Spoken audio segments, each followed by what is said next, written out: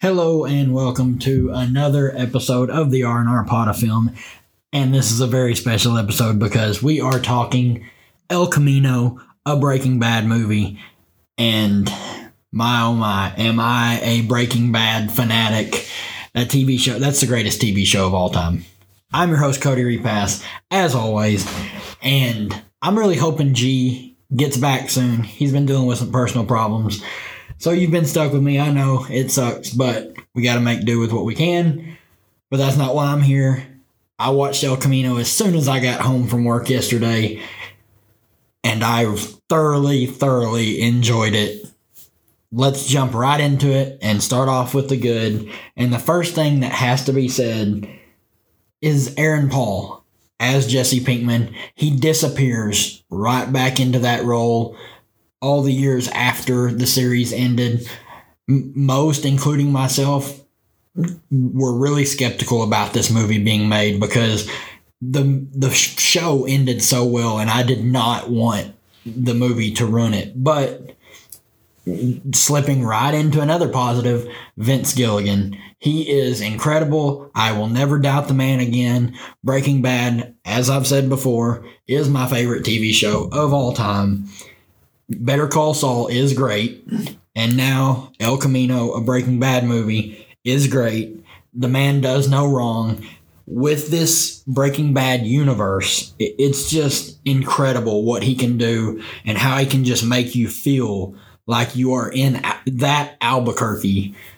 It really is something special. And one thing that I will say is kind of a mixed aspect to this movie is if you have not seen Breaking Bad or you're not a big fan, you haven't watched the whole series, this movie will not be for you in the slightest. This is a homage to the Breaking Bad fans. This is for them only. If you are not a Breaking Bad fan, you will not know anything about this movie, and it will have no weight for you at all. It'll just be a movie that you know nothing about, which, I mean, if you haven't seen Breaking Bad, I don't know why you would watch this movie, so I guess that speaks for itself. But another positive that I have is it's the epilogue to the greatest TV show of all time by many, myself included, and they did it the right way. They could have done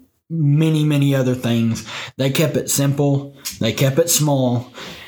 I personally would have rather seen it be a 6-part miniseries where you get a full 6 hours rather than a 2-hour movie, but I am not going to complain. The 2 hours and 2 minutes that you get from this movie, it's so good. It really is. And there's so many just little subtle pieces of the franchise that you can find throughout this movie that just put a smile on my face. You get cameos from certain characters that have passed. There's so many flashbacks, a couple too many in my opinion.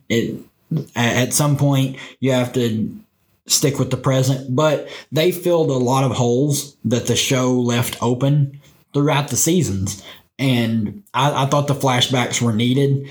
And I really enjoyed it. But man, what happened to Todd? Since the show ended, he's let himself go. I'm referring him to Fat Todd now. He is Fat Todd forever. He looks like he has gained about 40 to 50 pounds since the show ended, which, I mean, whatever. If you like to eat, so what? Cool. Keep it up. But another thing for this show, I don't know really how to put this without spoiling it, and I don't really want to, so I don't even think I'm going to even mention that, even though it's in my notes and I wanted to talk about it. But I really enjoyed the part that Skinny Pete and Badger got. It was a little part of the movie. They weren't as prominent of characters during the show. They were side characters, but you saw how important they were to Jesse, and it was nice to see them come back, and it was really nice for Skinny Pete to really get that final moment with Jesse, and for him to say, that he was his hero. Like that was a good moment to really set the movie off right and get it going. It is a slower movie. There's a lot of stuff that kind of simmers and it does not just speed through this 2 hours. It takes its time. Another thing, I have to bring it up. I just realized this minutes before I sat down to record. Robert Forster passed away, and I saw him in this movie. He starred in Jackie Brown. He was fantastic in that, and I had no idea that he had passed away until earlier today, and it's just a bummer because he was a fantastic actor. I don't know what happened, if he just passed away in his sleep, but well wishes to his family. Going on with El Camino, if you are a fan of Breaking Bad, you should have already seen this by now. It doesn't cost any money, of course. If you have Netflix, you can watch it anytime for free. I plan on watching it multiple times over the years, especially when I watch the series again. It's a show that I've seen 5 or 6 times. And speaking of that, I'm going to give my score for El Camino. And then after it, I'm going to break down just my quick franchise ranking for all the seasons of Breaking Bad. And then if people enjoy it and want to hear a full episode on each season of Breaking Bad and a full ranking, I would gladly do that. Just let me know on Twitter at RRFilmPod. So for El Camino, a Breaking Bad story, it works for me. I thought the story was great. I didn't think they tried to do too much. I thought they did exactly what was needed. And it gave me a satisfying finale for the character of Jesse Pinkman, who had really, really had his ups and downs throughout the show. And the final season was really all about Walt. So I really believe that this kept Vince Gilligan up at night. The open-ended ending for Jesse Pinkman on the show, and I think he realized he had to do this movie to close out Jesse Pinkman's runtime on the show, and it's really, really well done. I'm giving it a strong 4 out of 5. I was very skeptical, and then I saw the trailer and I got excited.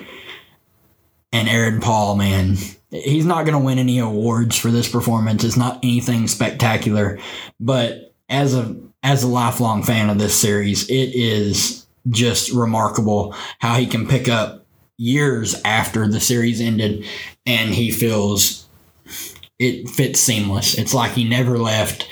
Jesse Pinkman forever. Yeah, bitch. So, with that being said, let's run down the franchise rankings for Breaking Bad, starting with the least best to the best. There is no bad seasons in Breaking Bad. There is 0. All the seasons are amazing. So starting out in 5th place is going to be season 2. I just did not like the Jane character. I don't know. That's just the simplest way I can put it. In 4th place, we have season 1, the one that started it all. It's not bad by any means. Like I said, all these seasons are great. They just keep getting better from there. In 3rd place, we have season 3. And like I said, you're splitting hairs trying to decide these. Our runner-up is season 4. And this one was very, very difficult for me because I went back and forth on season 4 and season 5. So obviously, my favorite season of the show is the last season, season 5. Let me know on Twitter if you've listened to this and made it through my ramblings and everything that I've talked about. What is your favorite Breaking Bad season? Hit me up on Twitter. Let me know if you want me to fully dive into all the seasons of Breaking Bad because, like I said, I've watched this show so many times. I could talk this show every day, all day. If that's something you're interested in, let me know.